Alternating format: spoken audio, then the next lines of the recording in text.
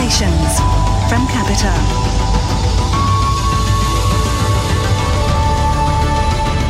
Hello and welcome to the next episode in our podcast series from Capita on the theme of the great opportunity. I'm Justine Green and we continue to look at the opportunities and choices organisations need to make to plan, rebuild and come back stronger during such unprecedented times. Our focus this time is on digital policing and we're joined by Phil Davies, Chief Superintendent, Director of Information, Greater Manchester Police. Hello Phil. Hello Justine, really good to be here. Good to have you with us. And we're also joined by Matt Stagg, Digital Policing Lead, Capita Consulting. Hello, Matt. Hi, Justine. Now, Phil, a big question to start. What can digital policing do that will make for a better society for all of us? Wow, the Monty Python question straight off the bat. Well, for me, technology is all about enabling better policing. It's simple as that. We need to use all the tools in our toolbox to keep people safe, protect vulnerable people and lock the villains up. It's only through connectivity of the information around us that we can make the decisions that allow us to do the policing we need to do. And for me, one of the most important things around technology is about improving our efficiency. So there'll always be more demand than there is supply. It's about freeing up our people so they can work with people. And Matt, how do you think digital policing will improve methods in terms of protecting people and their information? Up until the last 10 years, vulnerability has been very much in the art of the human, as in the police officer with a certain amount of experience can identify and understand an individual or a location or a group of people's vulnerability based on drawing on their years of experience. What we've seen more recently is a recognition that if you can model that knowledge, that experience of working within the law enforcement space and map it against data, you can start pulling out some of the key indicators within data that translate directly to that operational experience. And as a result, what you can do is you can start to accelerate officers' decision-making and identification of vulnerability and ultimately protecting the public. Phil, at Greater Manchester Police, when it comes to the information you hold on people, how are the ethical concerns being addressed? The key ethical dilemmas is how we hold the data and what we do with the data. We have very robust information security processes to ensure that all the data we do gather, and we do gather a huge amount from our interactions with the public, as you can imagine, we keep that secure and we only use it for the purpose that we recorded it for, and that's very much laid down in legislation as well. And then when we don't need it anymore, we dispose of it according to legislation as well. So it's those regulatory processes aligned to ethics. And what we all also like to do, and I'm sure many other forces do this, is have a strong partnership with academia, because that really gives you an insight into the wider discipline and gives you a kind of a test, a balance in relation to the methods we're using. Now, there's more attention these days on how budgets are spent. How interested should members of the public be in the investment made in police technology, Matt? Because it's funded by the UK public, ultimately there is that desire to show the UK public what their money goes to and how their service is being improved, but also how UK law enforcement is able to adapt to this ever-evolving space of technically enabled criminality. The other arm to that is about being human-centred. And when I say that, I don't just mean as in the technology has to work for the police officer that's using the technology so they can be more efficient in the way they work and that actually they don't spend time working with technology that doesn't quite suit them. But it also has to be user-centred and human-centred for the members of the public that are being dealt with by that officer, or even are engaging the technology themselves, in a whole new world of online reporting and tracking their own crime and engaging with their own data, having that kind of user-centred approach and human-centred approach for the public as well. So ultimately, all of this is a huge evolution in the way policing and working with the public is coming together. OK, well, next, let's look more at digital policing from the inside.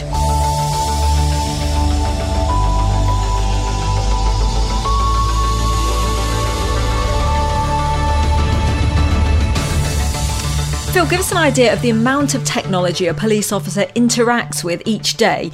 Are things already close to sensory overload? Policing is an ecosystem, and your frontline police officer will have, of course, I can speak for my force, they will have access to a top-of-the-range smartphone. They'll have body-worn video permanently attached to their uniform that's on. And when they get back to the station, they'll have access to all of the systems they need via laptops and desktops. But the frontline policing is just one part of it. And depending on the function within policing, depends on what kind of technology they get. I do think we are in danger if we're not careful of sensory overload. So we record millions of pieces of data every day. If we don't manage and cultivate it properly, we can drown in it. And I'm very much a believer in the strategy being focusing on insights, not the data. There's always a hunger for data. It's always drilled into people to get as much information as they can to make some of the complex decisions they have to in policing. But what we need is insight. We don't need the data. We need the insight. And as long as you focus on that, you're much more likely to reduce the sensory overload for the officer, whatever their role is. And broadly speaking, how aligned are current police operations across the country? There's a lot of good work going on to align policing, from our national strategy coming out of the National Police Chiefs Council, supported by the Police ICT company, and that's in and around our digital strategy. I have to say we are somewhat bound by our 43 force police model, which we have in the UK, which is an accident of history. It's something that's been with us a while. So you get 43 ways of doing things. You get 43 levels of maturity for our core products, infrastructure. You've got a wide variety of user data literacy across the forces. And without being too blunt on it, there's 43 procurement processes for our technology, which I really think it's time to start reviewing that as a model, because I think there's much better ways of doing it in our country. Matt, what do you think the key benefits of digital policing will be for police forces? The number of systems each police force has is a high number, and individuals, as in the members of the public, will have records across those systems, as well as national systems and national databases and other platforms that may even sit within partner environments like social care and health. And trying to get a single view across all of that information, and as Phil also said, get insight from it rather than just get access to raw information that officer's got to then make decisions about, is extremely difficult. But it's also where we have this huge opportunity for digital policing, because every force is in a similar place.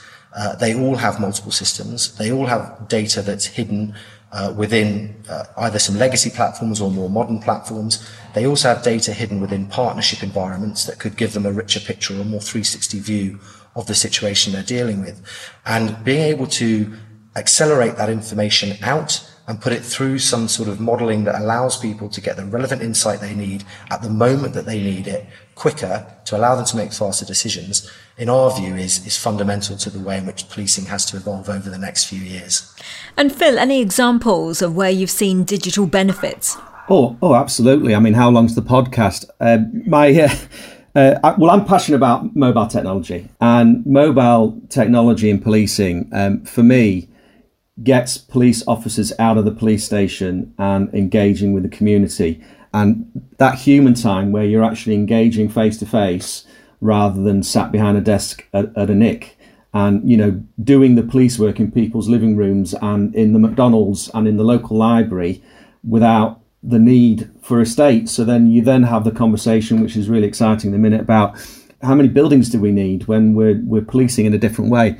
And we have really pushed the envelope with our mobile technology in the last few years, and it's getting this life of its own now in terms of the kind of apps that the frontline users are asking for that we can develop. Finally, we're doing some significant investments now in terms of digital evidence, and that's probably worth a podcast on its own, because the exponential growth in our ability to investigate criminals through the capturing of digital evidence is phenomenal. It's really opening us up to better convictions for heftier sentences and that public protection that comes with it. So you're hitting on something that I'm really passionate about here. Sounds good. Yeah, I think you're right. It needs a podcast in its own right. And a question for you both. What are the problems that need to be overcome for better adoption of new technology? What I've noticed since I then went into the startup world, and we've continued that methodology through Capita Consulting, is taking a much more modular and agile sprinting approach. So the concept of co-collaborating, co-creating, building your solution with the law enforcement users, the subject matter experts, not doing it over significant periods of time. So, in some cases, we do work where we actually sprint every day. So we stand up with our subject matter experts every morning and show them what we've done in the last 12 hours. In others, we do it every 2 weeks. And I suppose at the heart of it is a phrase that you've probably all heard, but maybe it hasn't made much sense, which is fast to fail. It's better to know within 12 hours or 2 weeks that you're off track than to find out 6 months later or even a year later when you've done thousands or millions of pounds worth of investment and you've got to backtrack on it and try and figure out how to fix it. I'm speaking from a force who made national headlines last year with our much needed, I may say, replacement of core operational software. But it came with an expectation from the highest levels, both from regulatory levels, government, national policing, from the highest levels, there's expectations right across the country that we have to improve our technology and that we sometimes lack adventure in using technology to improve the efficiency of policing. But then it's those same channels that then are disparaging of us when things go wrong. And it takes a very brave chief constable then to make a multi-million-pound investment. But these things need to happen. And the other thing I just want to touch on, yes, leadership is starting to get it, but digital literacy is not a core skill for police leaders. It's not openly promoted as a core skill. It's seen as a specialism. It's not aligned with any great deal of focus in any of the senior police training programs. So it's pushed into a world of specialism where the techies are allowed to get on with it when senior police leaders should be leading it as the business user. I'd go even further. Let's stop calling it digital policing. It makes it sound like a specialist requirement when it's a core requirement. When I started 23 years ago, we didn't call it paper policing. We just got on with it, So digital is one tool in our arsenal. Policing is what it's all about, and it's about using that tool to police better. Well, clearly a lot of work still to do. All right, well, in our final part next, the future of digital policing.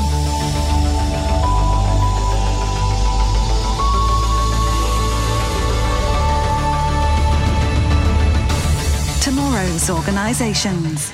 Many organisations have been forced to adapt and try new things out over the last 12 months. Phil, what's the latest technology that Greater Manchester Police have been trialling recently? We're looking at machine learning and artificial intelligence to see that could help us. We've got a piece of work going on now about how we can create smart forms to reduce the paperwork burden on frontline cops and change as the data is entered based on all the information, all the big data we've got sat in our data warehouse, particularly about vulnerable people and perpetrators. We're looking at robotics. That's a lot around how we can remove the administrative burden from what is an extremely administratively strong environment and trying to find ways where we can automate that to free people up to do the more human side of policing. And something I'm particularly interested in is how we can look at agent-based simulation, for example, to help us with policy making. So that's using not only all the data we've got in our, in our systems, in our data warehouses to come up with good analytical products, but it's about creating what I would call synthetic intelligence, about creating how we think the organisation is going to behave in the future through simulation, based on what we know about how people behave in the organisation now. Matt, what lessons have been learned recently from the private sector's implementation of technology that could be relevant to policing?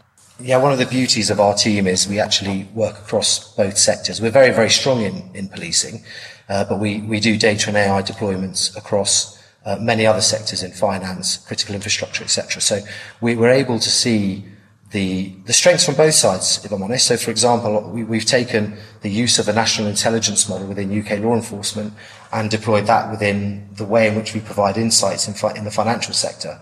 So it's not all one way. There is this sort of flow from policing that's come into our methodologies. But what I would say the most overwhelming parts that we see coming from the private sector as being really successful is the speed and agility to decide that they're going to invest in overhauling their data, exploring automation, exploring AI. Policing is phenomenal at responding in a crisis. Yeah, so if you look at the ability to make decisions, align budgets in COVID, policing has done a phenomenal job. across all forces that we work with, we've seen a very, very rapid response. And in the case of a kidnap or a terror attack or, a significant incident of crisis, policing is phenomenal. And it's about seeing if we can explore the mechanisms and methodologies and decision-making and prioritization that policing applies in a crisis into everyday business decision-making would be great, because I think that would help UK law enforcement move forward effectively with its more business-based decisions. Phil, what would you say is the immediate area of priority for the effective application of new technology? It sounds really obvious, but everyone gets attracted by the shiny stuff. But it's about being really clear on what your business requirements are, be it cybercrime, be it frontline policing, be it communications management, be it, creating a robot to manage all your uniform stores, whatever. It's about understanding what you've already got really, really clearly and how the data sits behind it. Because if you don't do that, then you're going to make life really, really difficult for yourself to innovate. And the other thing I would say is the priority would be not to leave things too late. There should be a constant cycle of innovation on technology in police forces, and things shouldn't be brushed under the carpet if there's a technology problem or potential solution out there that's going to make policing better. And finally, a quick one for you both. Are we about to see the RoboCop anytime soon? Oh, don't get me started on sci-fi references. We'll be here all day, Justine. Well, I'll tell you about this. Well, RoboCop was built to meet violence with violence, if I remember the movie, and I have seen it more than once. I would prefer something, if it doesn't sound too sinister, along the lines of Minority Report, where we're getting to the bad guys before they create harm. Yeah, I think from my perspective, I agree with Phil. The connotation of RoboCop is quite a terrifying one that I'd say we try to avoid. But I do think that the concept of RoboCop being a technology augmented officer is actually, I think, is a good idea. I don't mean as in replacing arms, legs, eyes. I mean giving officers the right equipment that allows them to make decisions faster with the right information is 100%, I think, where we should be going. Okay, well, that's it for this episode. I hope you've enjoyed what's been a hugely interesting conversation. Phil, thank you for joining us. Thank you. And Matt, thanks to you too. Thanks, Justine. Do join us again when we'll continue to explore the great opportunity with more experts from business, government and academia. Also, you can subscribe to this series so you won't miss an episode. From me, Justine Green, Phil and Matt, thanks for listening and goodbye.